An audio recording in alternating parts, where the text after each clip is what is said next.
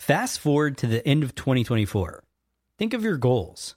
What can you do right now to give yourself the best chance of succeeding? If you want to learn a new language, you absolutely should get Babbel. Be a better you in 2024 with Babbel, the science-backed language learning app that actually works. Don't pay hundreds of dollars for private tutors or waste hours on apps that don't really help you speak the language. Babbel's quick 10-minute lessons are handcrafted by over 200 language experts to help you start speaking a new language in as little as 3 weeks. I absolutely love Babbel because their courses help me learn real-life conversational skills. It's so easy to learn how to order food, ask for directions, speak to the locals without having to consult language apps. Babbel has over 16 million subscriptions sold. Plus, all of Babbel's 14 award-winning language courses are backed by their 20-day money-back guarantee. Here's a special limited-time offer for our listeners. Right now, get up to 60% off your Babbel subscription, but only for our listeners at babbel.com/SPP. Get up to 60% off at babbel.com/SPP. That's spelled BABBEL.com/SPP.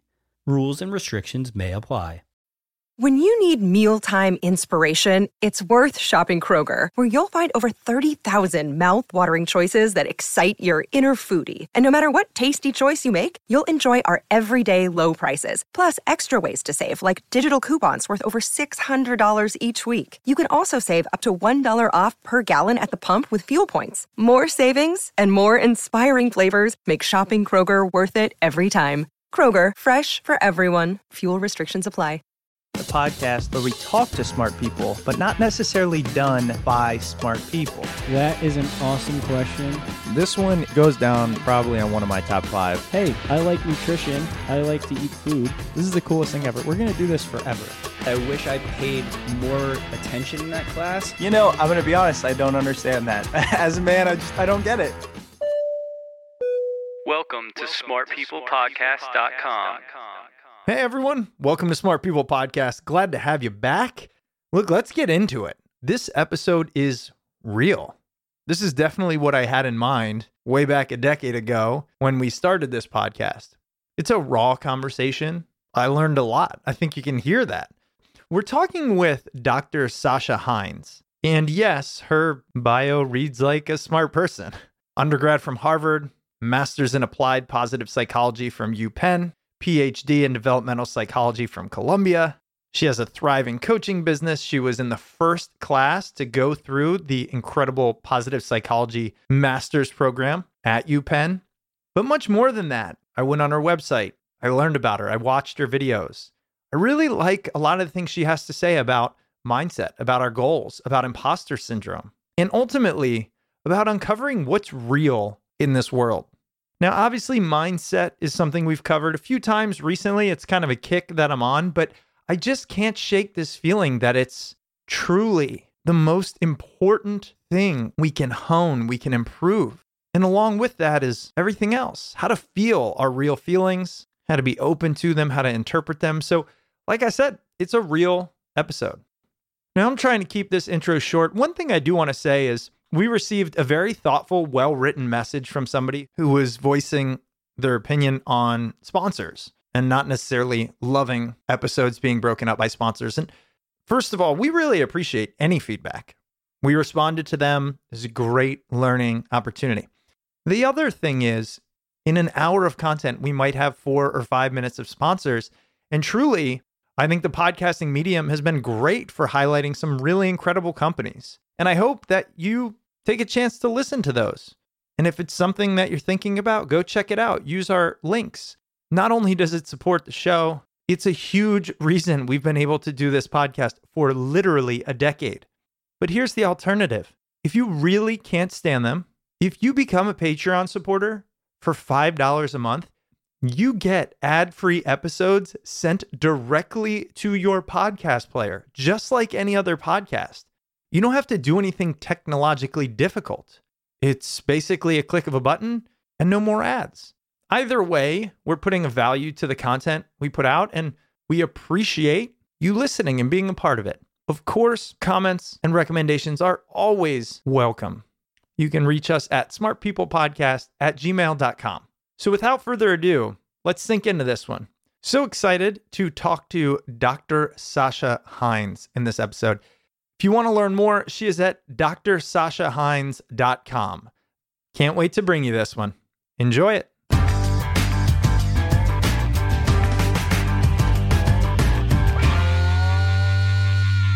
You know, I have to say, when we created this podcast and we said, let's talk to smart people, this is what I had in mind. Let's go through your bio for a second. Okay, PhD. You have a master's in applied positive psychology. You are a developmental psychologist and life coach. You have your undergraduate from Harvard, your PhD from Columbia, and your MAPP from UPenn. Your bio reads like somebody who said, how do I go to the best schools and take the hardest classes? How did this come to be? It's so funny because both my parents met at Harvard as undergraduates. So I just don't think I ever had a time in my life where I didn't think that was the expectation, period. And it's interesting because obviously the work that I do with my clients is so much about understanding how your thoughts, create and shape your experience of life. And most importantly, how your thoughts generate your emotions and your emotions then create your actions, right? So your emotions are what are motivating your actions. And this plays out in all of us. And I had this totally unconscious belief that that my expectation was to go to an Ivy League school. I think it maybe became more conscious later, but like the must of it was totally unconscious. Like I didn't see how that was weird. Well, are you thankful for that though? Because sometimes I feel like this idea of thoughts, actions, all of that, I feel like it's just the secret sauce to, well, now let's just implant our children with these thoughts like go to Harvard and be happy and make money and all this stuff. And they'll just do it unconsciously and be better off than if we don't implant those thoughts in them. I know that's not true, but are you thankful for having that? Yeah, yes and no, because I think that, yes, I'm really grateful that I had amazing opportunity to go to the schools that I did, and I worked really hard to get there. And I am grateful that I think in some way I did have this myopic focus, like this is where you must go there. This is what's going to happen. My entire, and by the way, I told my college advisor, my senior fall, you go in and you meet with your college advisor. And I remember walking in and saying, and he's saying, okay, well, what schools, what's your second choice? What's your third tier? Like what other schools are you applying to? And I said, I'm not going to apply to any other schools. I'm applying to 4 schools. And if I don't get in to one of my top choices, I'm going to take a year off and reapply and work or whatever and reapply. And he was just, he looked at my face and he said, okay, yeah, you do that. But I was just absolutely, there was no other option. I wasn't going to entertain any other option. It was like, this is what I'm doing. It's my story. I'm sticking to it. Yeah. And it's so funny because I look back and I'm like, gosh, I was so directed and driven and I just didn't, but I didn't see that. I didn't really have any conscious awareness of it at the time. Did you know what you were going to do with all this schooling? When did this path of developmental psychology rear itself to you? No, not at all. I think that's really what happened is goals, 2 things really manage our psychic entropy. And psychic entropy is essentially when our internal worlds are very diffuse and chaotic, which, by the way, nobody likes. It does not feel good. It feels very anxiety producing. So when our brains are unfocused and our psychic energy, our sort of psychological world is unfocused, it does not feel good. So there are a few things that we do as humans to manage that. And one of them is set goals, right? Because what do goals do? They constrain us. So it's very easy to say like yes and no to things. We can put things in proper, we prioritize things. It becomes very clear what matters and what doesn't, right? Like what we're going to do in this next hour becomes very clear. It doesn't require a lot of mental energy.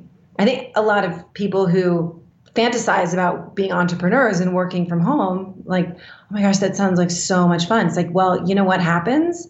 You have to become a master at managing psychic entropy because you don't have anybody telling you externally what to do. Right. Right. And which is its own skill, and surprisingly difficult. So 2 ways we manage psychic entropy is having a goal or also asking questions. So think about like a research scientist has a question and hypotheses that sort of drive their thinking and constrain their thinking. So, I had this goal in my early years to go to Harvard. I really, really wanted to go there. That was the goal. Everything was about that. And then I got there, and not only was I in college and, classes don't meet as frequently. I'd been in a high school that we had Saturday classes. So, I was in school. I felt like I was in school from like 8. It was a boarding school. So we went from 8 until check-in at our dorms was like 10:30. So there wasn't a minute of my day that wasn't scheduled and directed. So then I get to college and nothing is scheduled and directed except for a few hours of my week. And my big goal that was constraining everything was no longer there. And I mean, the great unraveling. Yeah, I struggled big time with that. And which was didn't feel great and was unfamiliar. And I had a very hard time in college, just did not have an easy time emotionally. And I think so much of it looking back on it, I'm like, oh, that's exactly what happened. It's just like, you lost your kind of reason to be. And which is so silly, right? It's so silly that like what the big goal is, like going to a college at 18, who cares? But from my, teenage brain, that was it. And then I didn't know what was next, and also managing all of this sort of unstructured time. And man, I struggle with that. Well, I think you just defined so much of everyone's experience, myself included, where this podcast came from. It's kind of insane in that, and everyone knows my story. So I don't want to go too much down that line, but my goal was to make X amount of money. It was 6 figures by 25, 7 figures by 30. That's it. Every decision between 16 and 22 was made off that. And then I got there, to the 6 figures part and lost it because that goal was hit. And it actually didn't even meet the expectations that I had. This, I feel like, is probably what most people come to you for. I feel like this is at the core of a lot of people's struggles, is if we even accomplish the goals, they're not necessarily what we want. This idea of hedonism and all of that, which has a direct link to positive psychology. So I guess my first question to you around all this is, if goals help us constrain ourselves, but oftentimes they are not the end we want, what do we do? This is such a good question. I think this is at the heart of it, right? It's like, this is, by the way, why sometimes, life on Instagram can be so frustrating, because there's a partial truth to everything. there's a piece of what, be a goal digger or whatever. Yeah, sure. Great. Setting goals is really a good thing. I'm a big proponent of setting goals. I think there's so many awesome reasons to set goals. I encourage all of my clients to set really big, tenacious, impossible goals. But when we get into trouble is when we think that the goal, that the accomplishing of the goal, the end, is going to somehow make us feel better. It's going to solve some inner wound, right? Or some inner need. And that is a terrible reason to set a goal. So I want to make a certain amount of money. The question is why? Why do you want to do it? Are you doing it because the challenge of it, because you want to see what's possible for you to accomplish, because you know that to get to that level of income, it's going to require you to up-level your, professionally, it's going to require you to, show up, just to mature as a professional and to learn more and to develop more mastery. Like, those are all great reasons to set a goal. Like, I'm all in if that's the reason, because all of those are intrinsically motivated, right? If you're doing it from that internally driven place. But if the reasons that you're, going after some goals because there's some in there's some should or must, or, I ought to, or it's something you think like culturally it's the right thing, or it's, this is what will make my parents proud. When the motivator is external to you, it's never going to work because you might grab the brass ring, like you might achieve the goal, but it will never solve the need, right? The emotional and psychological need. What happens is you get on that treadmill and you're like, okay, I achieved this. And then it feels awesome for 5 minutes. And then you're like, oh, I got to get back on because I need to get that other thing because I need to, right? It's like, I need to fill that void. Right. And the tough part is, I think, given, I'd say over the past decade or so, all of the research and the great books and just thought leaders in this space, I think that idea has become much more mainstream. The problem is, I think it's hard to take that idea and put it into practice. There's so many people who know this, yet still struggle with the same result, which I'm also imagining is something you deal with. So what is the positive psychology approach, or I could just say your approach to solving that issue? Well, I mean, I love getting clients that are at that point where they've just been on that achievement treadmill, just dogging it out, and they're just done. And what they'll describe is, I don't know what's wrong with me. I just don't feel motivated anymore. Right. And I'm like, right, this is great. You hit the brick wall. Excellent. Right. You got all the things you thought you wanted. So now you can heal. Heal. Tell me more about that. You can heal. That's an interesting term to use there, I think. Right. It's like they've gotten all the things that they thought were going to fill the void and make them feel better, more worthy. Like it always comes down to some not enoughness. That's what I was thinking about.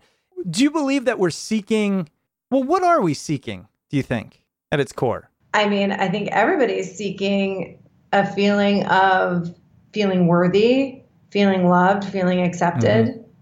I mean, I think that's at the core of everybody's need. Those are the basic psychological needs, right? Mastery, feeling good at what you do, or competence, mastery, relatedness, so positive relationships with others, and autonomy. So having some sense of feeling like you have choice, you're able to make choices in your life. Those are the three basic psychological needs. I'm sure many of our listeners aren't familiar with positive psychology. Tell us about that, which is really where I think, and you can correct me if I'm wrong, where your expertise lies, where a lot of your coaching kind of comes from. And then what is the baseline of positive psychology to help people achieve that goal of feeling the emotion that they want? Well, so positive psychology really started as a response to the field of psychology around the turn of the millennium. So around like the year, around 2000. So at the time, Martin Seligman was the president of the American Psychological Association. And he, I think, he gave a very famous speech about questioning and challenging psychologists and the field about like where the research focus was, there's a lot of different statistics here, but more or less it was like for every 7 articles written on disease and disorder, 1 was written on health and well-being. So we had a far greater understanding of pathologies and psychological disorders and dysfunction than we did have an understanding of psychological health and what that actually looks like and what are the correlates and causes of that and how do we cultivate it and what are people, what's going on when there's people have exceptional talents or they seem to be extremely resilient, right? They beat the odds. What's going on there? How can we deconstruct it? So there was sort of not to say there weren't people, there was like Emmy Werner and some other, Ed Diener was doing this research even before all this. But I think, Seligman was onto something and saying, hold on a second here. This is not to say studying, dysfunction is not important, but that we've lost a sense of balance in really trying to explore the full human experience. And now a quick word from this week's sponsor. You know what that sound means. The holidays are quickly approaching. Giving holiday gifts is great. Overspending on all those gifts is definitely not. So why spend more than you have to? Finding the lowest price is easy if you have Honey. Honey is a free browser extension that automatically finds the best promo codes whenever you shop online. This means you'll always get the best deals without even trying in over 20,000 sites such as Amazon, eBay, J.Crew, Sephora, Expedia, Target, Best Buy, and more. So I have to admit, I was doing a little holiday shopping for myself because I needed some pants. So I went over to J.Crew Factory, picked out 3 pairs of chinos, added them to the cart. They were already on sale, but I still clicked the Honey browser extension. It went through all the available promo codes, and it found me an additional savings of $34.47. How awesome is that? I guess I'm just going to have to take that savings and buy something for my wife. Don't tell her, though. It's a secret. Honey has found its over 10 million members over $1 billion in savings. Honey supports over 20,000 stores online and has over 100,000 5-star reviews on the Google Chrome store. So if you're buying gifts this holiday season, then you need Honey. If you're not, you probably know someone who is, so do them a solid and tell them about Honey. Honey can help make sure that you're getting the best price for whatever you're buying. It's free to use and installs in just 2 clicks. So get Honey for free at joinhoney.com/smart. That's joinhoney.com/smart. And now back to the episode. How does that then translate to that person who has, let's say, hit that brick wall? Mm-hmm. You know, how does this idea of positive psychology drive the conversation, perhaps as opposed to going to a, I don't know how you would call it, normally trained psychologist? Well, I mean, I think that, first of all, I think that everybody should have the opportunity to see a wonderful, a very high quality therapist. I think most people have experienced things in their life that they do need to process.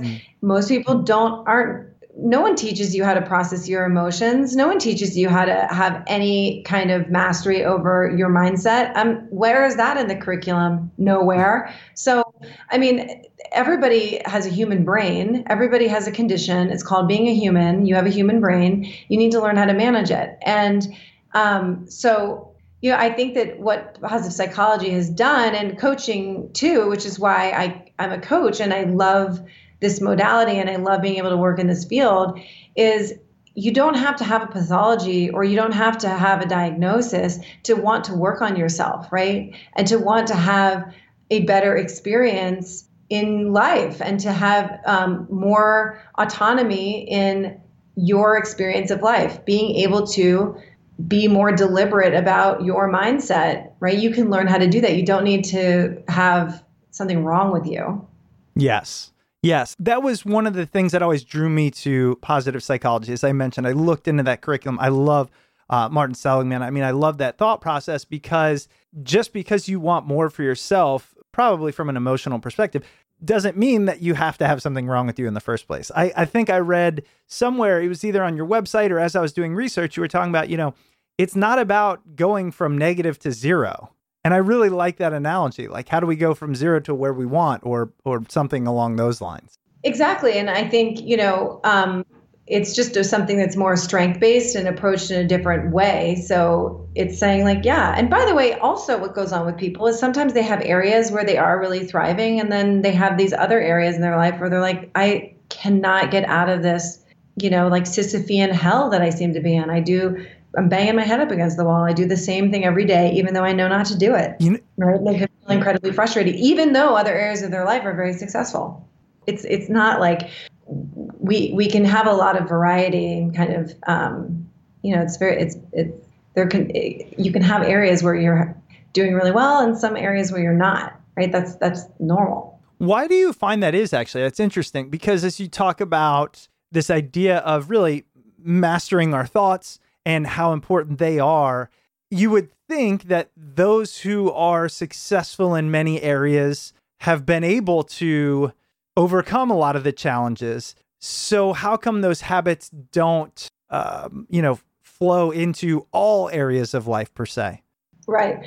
I mean, basically there's, which is the fun. One of the things I think is very fun about my work with clients is that you have to sort of understand that there is a biography of these belief systems, right? So you could be someone who really believes that you're you're really bright, you're really competent and capable. And so you've been very successful professionally and have a ton of, a belief system that may be very different about your physical health, right? And they're like totally incongruent, the two.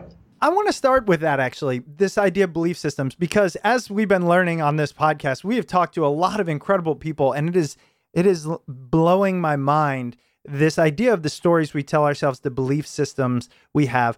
How do you think we can best identify negative beliefs and the ones that are actually being detrimental to our goals or the life we want to live? The first place I would say is just if you do an inventory of your behaviors, and look through each one of them. I mean, really true, like an honest inventory from the minute you wake up to the minute you go to bed.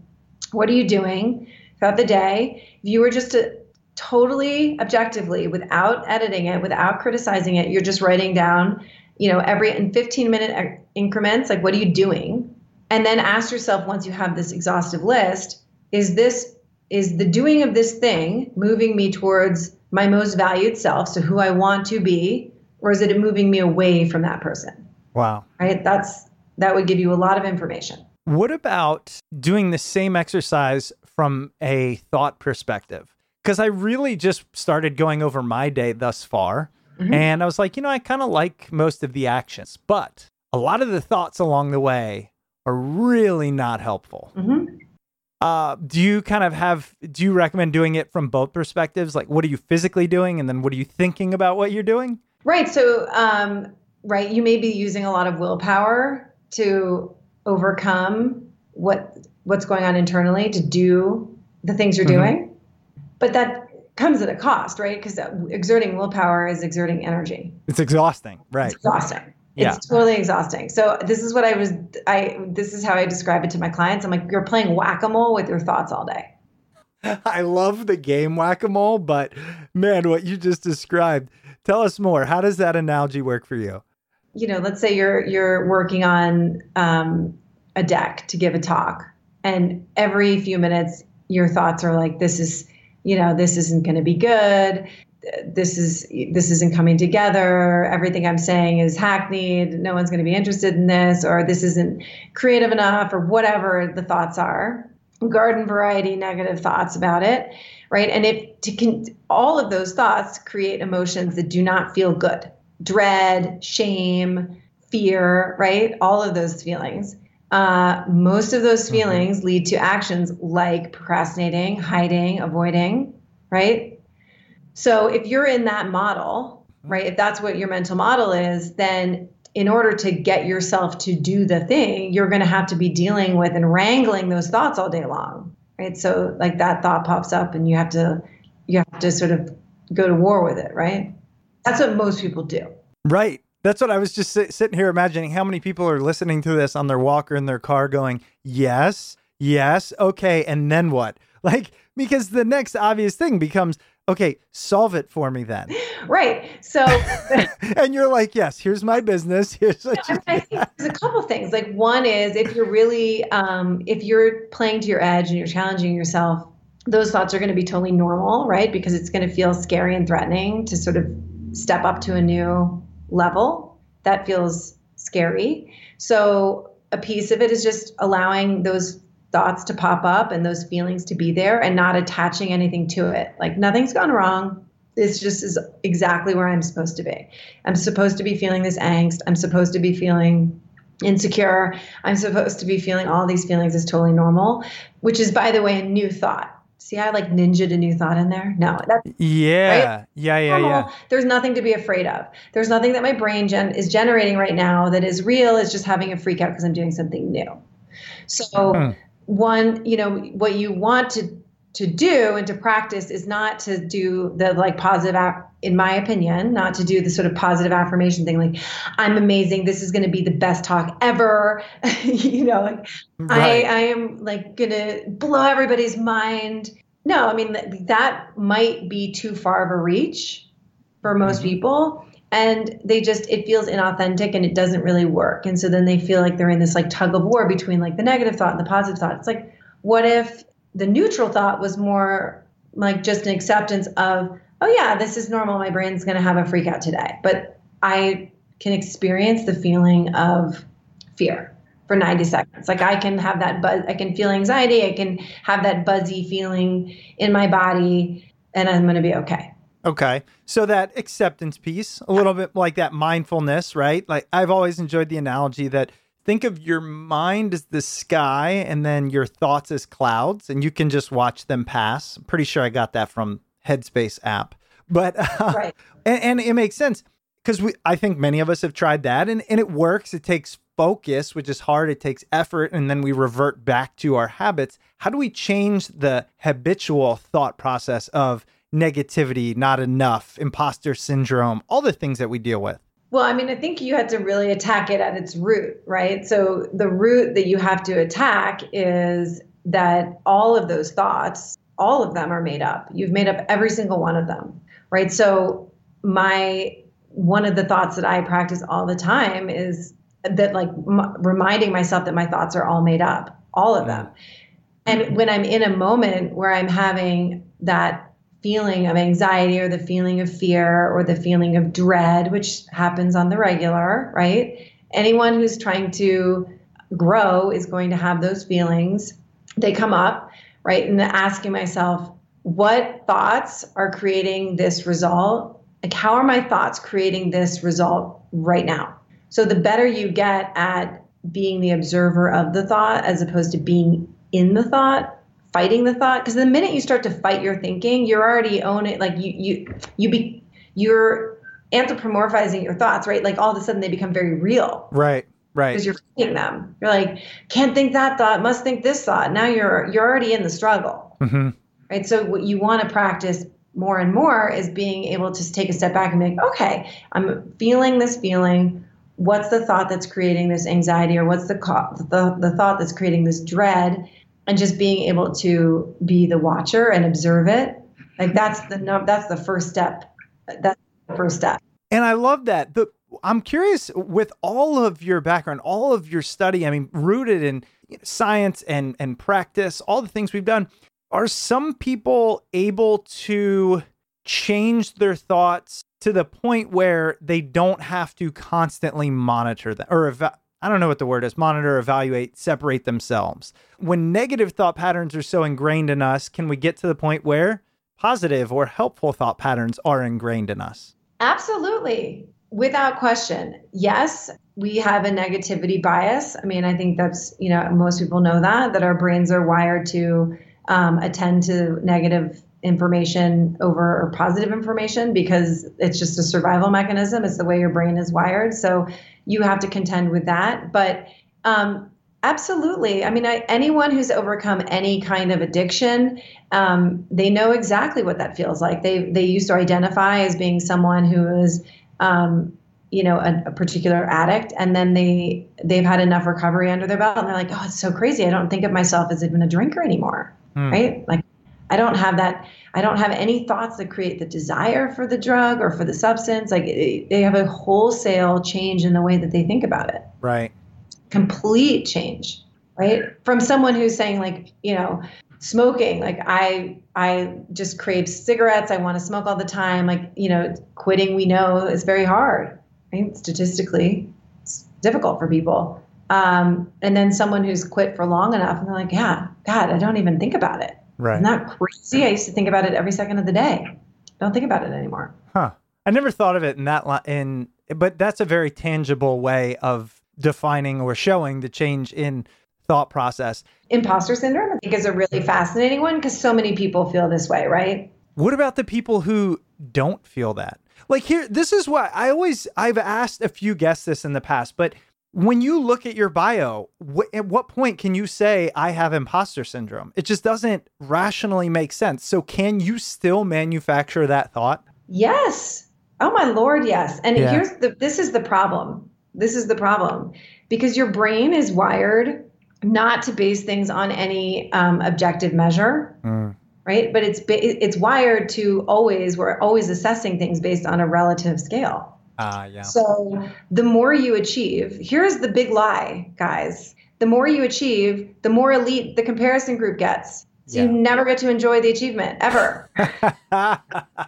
Truth. So everyone's like, oh man, like I just wish I could achieve that thing. I'd feel so much better about myself. No, you're not. Because the people you're going to be comparing yourself to are also going to be a hell of a lot better. There's a funny research about the Olympics. Like this is a sort of phenomenon where if you look at people, you just people Google it and like look it up online, the people that are least happy on the podium are always the silver medalists, because the counterfactual for the silver medalist, right? Like the gold medalist obviously is like grinning ear to ear. And so funnily enough is the bronze medal winner. It makes zero sense rationally, right? It should be gold medalist is the happiest, second, the silver medalist is second happy and the bronze medalist is third happy. Like that's the way it should be, but it's not the way it works, because the way the brain interprets that situation is the silver medalist is comparing themselves to the missing the gold. So they're feeling disappointed, right? They lost their shot at the gold medal. The bronze medal, the counterfactual, story is, well, I could have been in fourth place and not even been on the podium, not even got the medal, right? So they're just happy to be there. So your mind, gets you into trouble. So you have to learn how to manage that. So it's like there's no external accolade that's going to fix that problem. Okay, really quick, I'm going to interrupt this interview for a message from one of our sponsors this week. Away creates thoughtful products designed to change how you see the world. They started with the perfect suitcase, and now they offer a range of essentials that solve real travel problems. So all you have to think about is where you're headed next.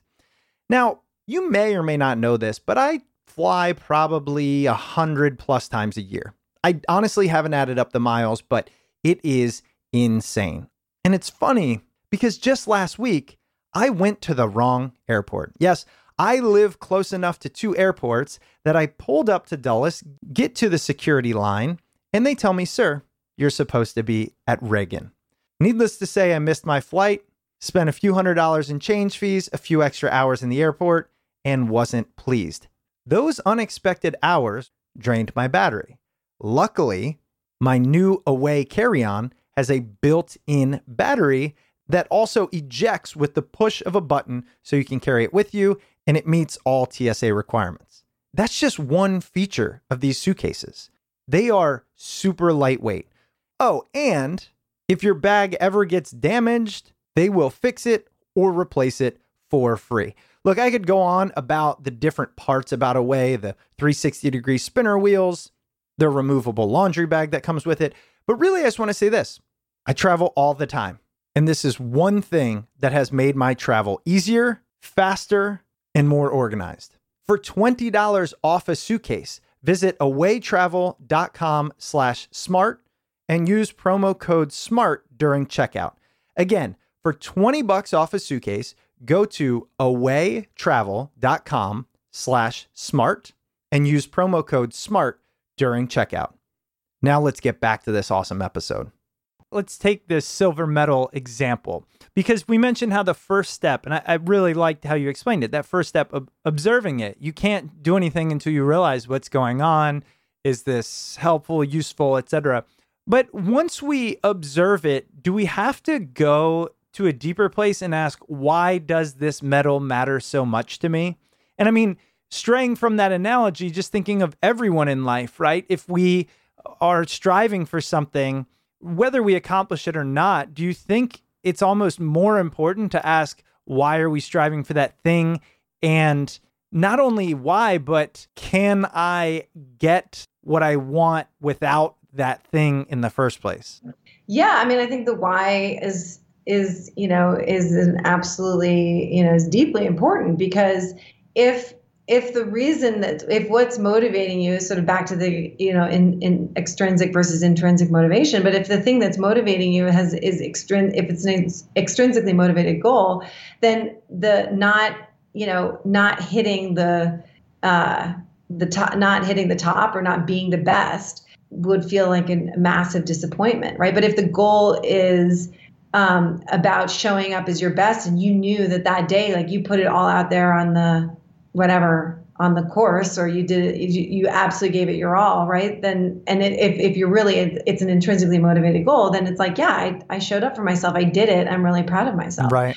But it requires, there is no magic pill. Like, it requires a ton of work. I mean, I think that I'm trying to do more running lately, and I did a half marathon this past weekend, and I am not a fast runner. I'm not going to win any awards for being a fast runner, right? Like, I'm a just slow jogger at best.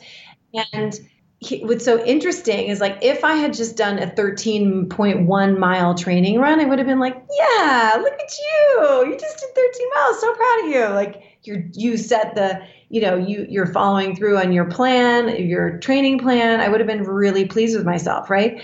But then you put me in a competitive situation where all of a sudden now I have other people that are running with me. My time is being publicly recorded, et cetera, et cetera. And I am having to manage the hell out of my mind. Yeah.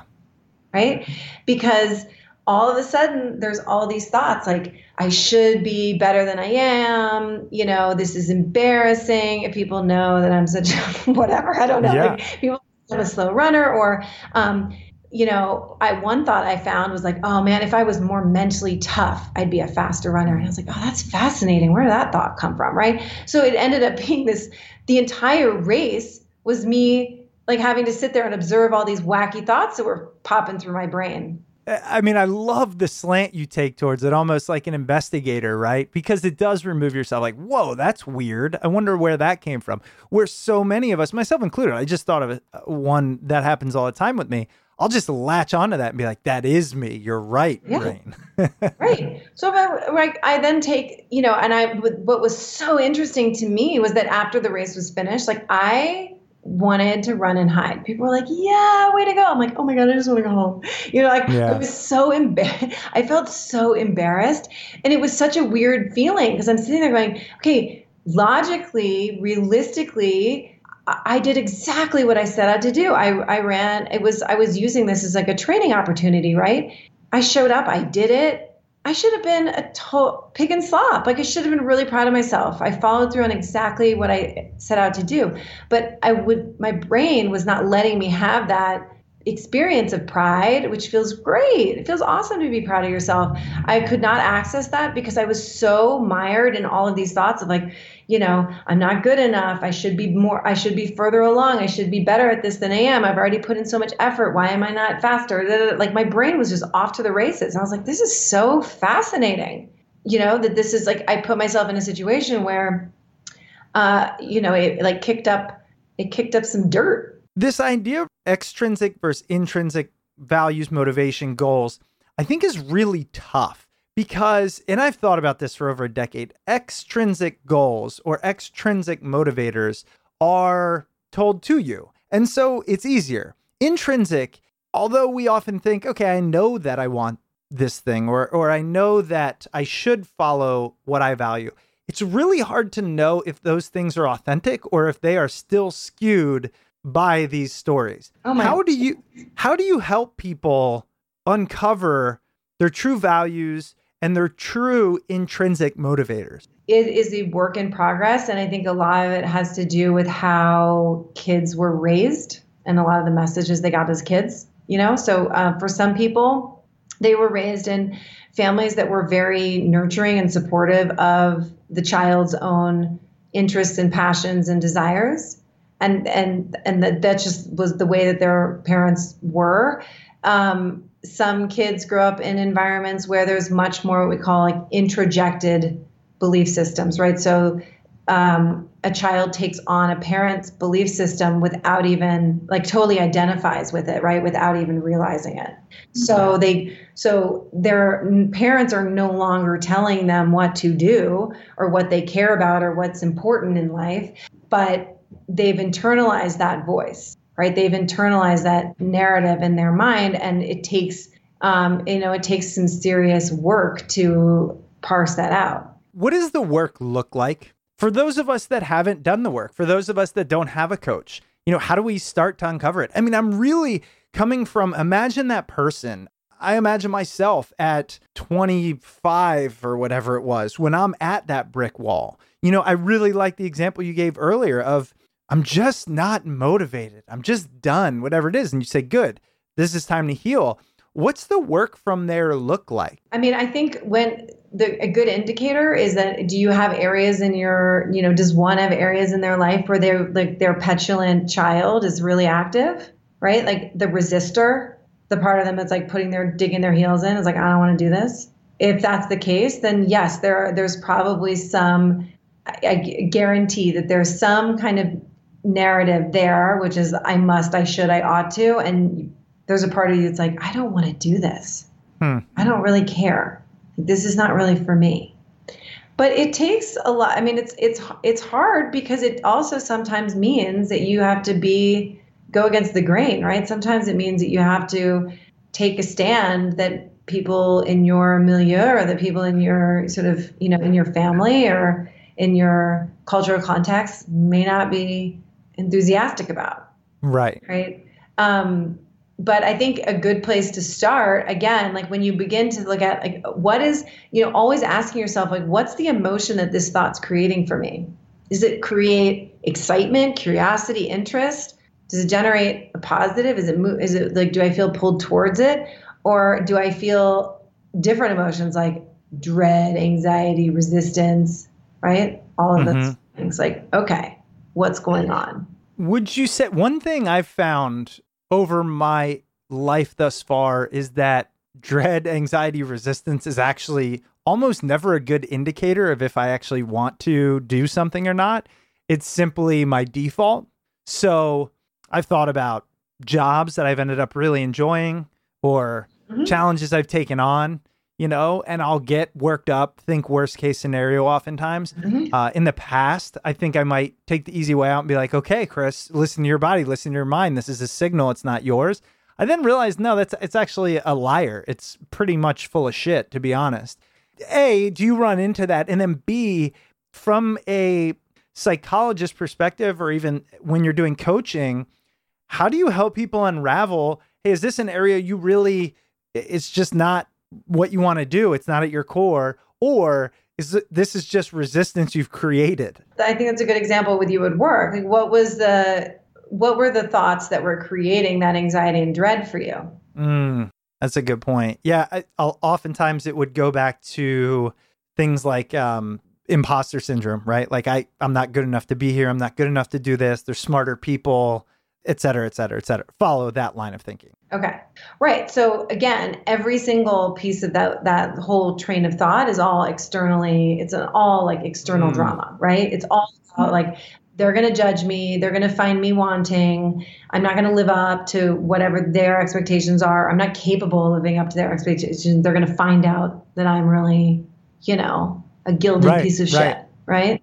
What I mean is like, the dread and the anxiety and the resistance, like that's sometimes is a good indicator of when you've got extrinsic stuff going on. And that's exactly what those thoughts are, right? Instead of just sitting there turning those thoughts around, I'm doing this because and then fill in the blank. I want to because blank. I think I can help add value. I can use my strengths. This is going to be amazing because I'm going to get to grow, right? Like I just turned in an application for something and it was fascinating because I have turned in a number of applications in my life. I've been in school forever. So, and there are ones that you turn in and you're like, oh, you're absolutely riddled with anxiety that they're going to judge you and that they're going to, you have people looking at you and deeming you worthy or not, right? That's what's happening. Yes, she gets in, no, she doesn't. And it would be riddled with anxiety and fear. And then there are times when I turn in or do something like that and I'm like, oh my God, I'm just super excited to have this opportunity. Right. Like I got this opportunity. I would grow, I would develop, I would mature in my thinking. Like this is going to be such an amazing opportunity. And so when I'm in that mindset, when I'm inhabiting that mindset, I don't feel anxious. I don't feel that dread and resistance. I feel like curiosity, excitement, and I'm eager, I'm psyched. And I think like, okay, if I don't get it, I'll do it again. Right. Or I'll figure out how to get that growth or whatever the learning or the opportunity that I wanted in a different way. Like I'm able to access more creative thinking. I apologize if you're going to hear this and go, yeah, Chris, what do you think we've been talking about for an hour? But I had a little moment here, which I think in the simplest form was, if you want to lower the perhaps stress or anxiety around your decision-making or your thought process, it's just once you know who you are, then you can know what your, and I'm going to call them goals, but what your aspirations are. And then if you make decisions based off of those aspirations rather than outcomes or others' opinions, it's going to be a lot more smooth sailing, again, regardless of what happened. Yep. Definitely. Right. I mean, if if you are truly doing it for your growth and to improve you, right? You want to evolve. You are like, this is an opportunity to take me to another level. Then it doesn't have that same feeling of like, oh my God, I'm up and there's, the 10 Russian judges are about to give me the numbers. Right. Now a quick break from the episode for a few words from this week's sponsor. When you're selling online, getting your orders out can be a real pain. It's time-consuming, expensive. There's so many carriers to choose from. How do you know you're making the best choice? That's why you need ShipStation.com. It's the fastest, easiest, and most affordable way to manage and ship your orders. ShipStation is awesome, and it's a breeze to set up. It's literally 4 steps. You pick your selling channel, you pick your shipping carrier, you pick your label layout, and you choose your ship from location. That's it. You're up and running. ShipStation helps you get out orders quickly, saving money on shipping costs and keeping your customers happy. No matter what you're selling, whether you're on Amazon, Etsy, your own website, ShipStation brings all your orders into one simple interface. This makes it really easy to manage from any device, even your cell phone. ShipStation works with all the major carriers, including USPS, FedEx, UPS, and even Amazon Fulfillment. So you can compare and choose the best shipping solution for you and your customer. No wonder ShipStation is the #1 choice of online sellers. You'll ship more in less time with the best rates available. And right now, Smart People Podcast listeners can try ShipStation free for 60 days when you use offer code SMART. There's absolutely no risk. You can start your free trial without even entering your credit card info. So why wait? Get started today. Just visit ShipStation.com, click on the microphone at the top of the homepage, and type in SMART. That's ShipStation.com, then enter offer code SMART. ShipStation.com. Make ship happen. And now back to the episode. It's like blowing my mind about this. I mentioned I had an interview earlier this morning, and I was talking to this economist who proposes basically a new theory of economics. I mean, it's pretty fascinating. His take is there are many things we do just for the sake of living. He calls it will. It's really interesting. He was essentially, as an economist, saying it's okay to do things for the sake of doing them, and that is actually part of our rational mind. And then here you are saying something very similar, and it's just hitting me because if you stop trying to make all decisions based on desired outcomes, optimizing your time and energy and money, honestly, you're living a little bit more authentic of a life, which will lead to better results regardless of the true outcome. Yeah. I mean, I think it takes a lot of work for people to stay conscious, right? It's very easy for us to be like, oh God, like I'm feeling a negative emotion I don't want to feel, like, let me distract myself, right? Right. Shoot me up with some emotional Novocaine. Like, I'm sorry, where's the snack? Where's my Instagram feed? Where is the glass of whatever, the cocktail after work, right? It's like we want to distract ourselves in any way we can, right? So it's very hard. It does take, it's not easy. It takes a lot of work to sit with yourself and be like, ooh, okay, what am I feeling? What's the source of this emotion? What am I telling myself that's making me feel this way? Is that a thought that I like? Is that a thought that is helping me? Is that a helpful thought? Or is that a thought that just I've made up and isn't helping me at all? It makes me feel terrible, right? But it's what I think is so interesting is that intrinsic and extrinsic motivation are just thoughts, and they're always available to us. There's always an intrinsic reason to do something. And then there's also an extrinsic reason to do something. It's like, what's the story you're going to pick, right? Like, as I said, like I wanted to, if I was doing a 13-mile training run, it would have been for me by myself. Nobody knows. And I would have been super proud of myself. Why? Because I'm telling myself that I'm awesome because I've followed through on my plan, right? Look at you. You just did 15 miles. It was on your training regimen. You did it. Yay, you know, enjoy the rest of your afternoon, right? Enjoy your Saturday. But the second I got into a different, like same exact same circumstances, 13 miles, but I'm now doing it in the context of a race, right? And all of a sudden, like I could feel that my extrinsic orientation is finely tuned, right? So here all of a sudden I'm like, whoa, isn't that interesting? Like this whole other, it's like a part of my brain woke up, right? And so it was generating a totally different narrative, right? Which is compared to these people, you're not good enough. You know, you're a lame runner. I mean, it was the dumbest stuff I was just like, oh my gosh, if anyone had a recording of what is going on in my brain, like this would be amazing. Right. So it's so interesting how it's like same circumstances but I have a choice, and that's what you get better and more skillful at, right? Is being able to pattern interrupt. Like, okay, that's my pattern. Feels that fueling my achievements from that place of like not enoughness, and I gotta hustle more, gotta do more, gotta be better so that people think I'm worthy. Like fueling yourself from that place is exhausting. Man, get out of my head. I mean, you know what's funny about it, even though I think oftentimes it can drive you to do more. And look, that's probably a story in and of itself. Yeah. It's so hard. Like it can drive you like a freight train. Right. I was just thinking that it can drive you real hard, but in what direction and through what, and how much are you going to have left at the end? This is why, again, I think that the conversation about mental health, true well-being, right? It's much more nuanced than, you know, set big goals, go after them, like achieve, right? It's more nuanced than that, because the reason that you want to achieve all these things is so you can feel better. That's what you're telling yourself. When I achieve this, I'll feel good, right?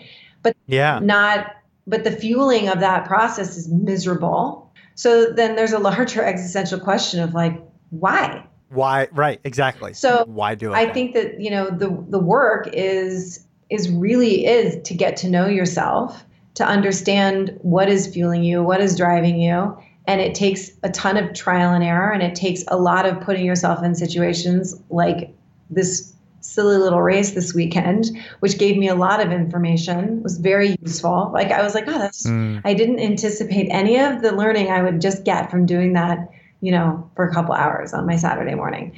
But like putting yourself in situations and recognizing like, oh, it's so interesting. Like when I'm running for me, it feels awesome. When I'm running with all this nonsense in my brain and it's being fueled from that place, it feels dreadful, truly. Right. And so being able, and then recognizing that I have a lot more control over what narrative I'm telling myself than I think I do.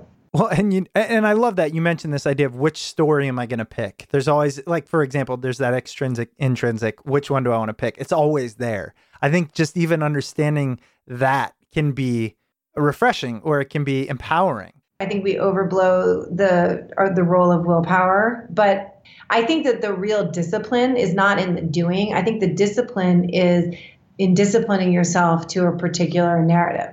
Because your brain is going to want to go be like, wait a minute, but that's really not true. It's this. Here's, you know, like you're working on something, a deliverable for work, and your brain is, you know, you're like, okay, you know, this is an amazing opportunity because get to learn so much and I'm growing. And even if I get feedback that isn't the most glowing, like I'm going to grow from this, I'm going to learn from this, and I'm going to become the, you know, professional that I really want to be. If like is fueling you from a place of intrinsic motivation, your brain is going to want to go down the road of like, yeah, but you're an idiot, but this is stupid, but everyone else is better than you, right? So I think that the real work is the discipline is in bringing your, you know, it's like training a puppy, right? Like it's lovingly bringing that puppy back to the newspaper. Like we're not going to piddle all over the floor. We're bringing you back to the newspaper. So wait, let me just be clear, because I think this is a huge part. What you're saying is, let's go back to these two stories, right? There's two stories. It's not really in picking one that is going to do everything, but it's more in this continual reminder of bringing you back towards a story that is more authentic to you, the values, the love, the kindness, what you are seeking to achieve in your time here, et cetera, et cetera. Is that right? Yes. Okay. Like just the fundamental belief that you have a choice. Like if you really own that, you really believe that will change your life. Couldn't agree more. Well, I know we have to let you go, but I can't let you go yet because I promised our listeners a few things. One is I have 3 listener questions. You can answer them as rapid fire as you would like. Okay. So the first one, and I'm actually going to modify it slightly because it leads to something we were talking about earlier. So I'm going to use the language we've been using. How do you constrain yourself when you want to accomplish so much in your time here? And I don't mean for extrinsic purposes. I mean, when you truly are curious of so much and you want to really maximize your time, it can become overwhelming, that paradox of choice. Do you have any thoughts or recommendations there? Yes, 2 things. One is as a lover of learning, I totally understand. I just love to learn. I'm just really a curious person in that regard. And so I get it. But I think sometimes we can use passive learning, so consuming information in the same way we use consuming other substances to numb out. So be careful of that, right? Like am I using this information to move me forward? Or am I using this as just a way of kind of avoiding having to take an uncomfortable action? Yeah, love that. And then secondly, I would say when it comes to goals, right, I think it's true. We can do ourselves a disservice by setting too many goals at one time. So I would say, pick a goal that subsumes the other goals. So you would have to grow and evolve as a person to the big bodacious goal you're going for would require you to clean up a lot of other areas in your life, right? So like the littler goals become in service of this one big goal. I love it. Next is this. What advice would you give? And this might not be in your wheelhouse, so take it where you would like. But if you have an adult child who refuses to launch, and again, maybe you can take it from a parenting perspective or not, but however you would like. But what do you recommend as a parent to adult children who are not ready to launch, leave the nest, or own their own results and go out there and be a productive member of society? I would, the advice of the parent? The advice to the parent. Yeah. This is a parent asking. The parent, I would say the only person that you can change is you. So the worrying and the micromanaging and obsessing about your child is a distraction from dealing with what's going on with you internally. And the question that I would pose is, right, if your child is sort of failure to launch and not taking responsibility for their actions, I would give you the exact same question, which is, where are you not taking responsibility for your actions with this kid? Let me ask you, how does that relate? I've always thought about this. It's a real struggle. If you have a kid, you love them. Let's say they're in your house, right? They won't go get a job for whatever reason, mental issues or not. That's not the point. But how do you do that? When you turn the mirror on yourself, but you're thinking, no, but this is about them. I want them to thrive. Right. But I think that the question would be is what if I, the question that I would give them is if you believe that your child was competent and whole, it was your child was capable, how would you show up as a parent? What would you do? I see. How are you right? Because I think what parents don't realize is we give our kids messages all the time.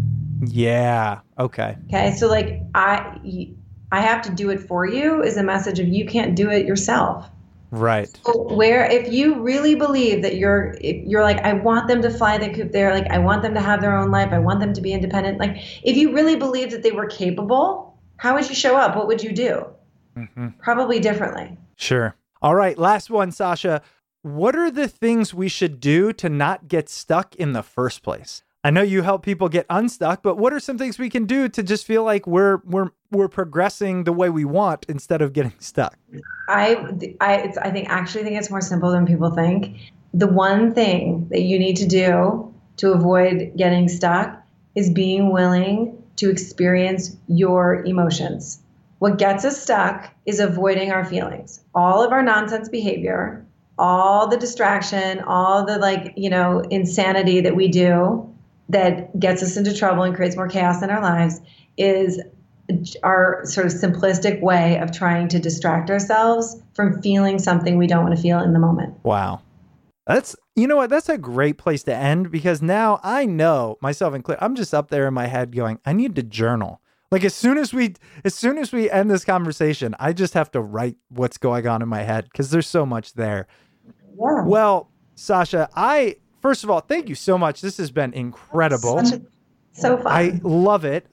Your website is drsashaheinz.com. I want to just give some time to you, because, you know, you are this force out there. You're working with people, coaching people. Where else should we find you? What call to action? You know, can we work with you? All of those things. Oh my, you're awesome. I am on Instagram. This sort of where for musings and what's in watching my running journey. You can come hang out with me on Instagram. Same handle. It's at DRSASHAHEINZ. And then I work with clients one-on-one. I really love that intimacy of working with someone one-on-one. I think that when someone's really ready to roll up their sleeves and do the work, and it's not easy, because you're going to feel all the stuff, all the inadequacy, all the incompetence, all of the shame and fear and all the stuff that's there. Feeling all of those things and getting good at feeling those things. That's what's required to achieve your goals. That's it. That's the work. That's the work. I was just thinking in my head, that's the work. And we can all go to your website if we need to get in touch with you, or if we wanted to work with you. Is that correct? Yeah, exactly right. There's an application on my website, and people can connect with me there. All right. drsashaheinz.com is the website again. Sasha, again, thank you so much for your time and being on the show. You left us all with a lot to think about. So much fun. Thanks so much. And another interview in the books. Hope you enjoyed that episode with Dr. Sasha Heinz. Dr. Heinz can be found on her website at drsashaheinz.com or on Instagram at instagram.com/Dr. Sasha Heinz. And that's DRSASHAHEINZ. And as always, if you enjoy the show and want to help support us, you can head over to iTunes or Apple Podcasts and leave a rating and review on the show. Or you can use our Amazon link located at smartpeoplepodcast.com/Amazon. Any purchase you make through that link comes at no extra cost to you, and it greatly helps support the show. If you'd like to reach out to us, you can email us at smartpeoplepodcast@gmail.com or message us on Twitter at smartpeoplepod. And of course, you can sign up for the newsletter at smartpeoplepodcast.com. All right, that's it for us this week. Make sure you stay tuned. We've got a lot of great interviews coming up, and we will see you all next episode.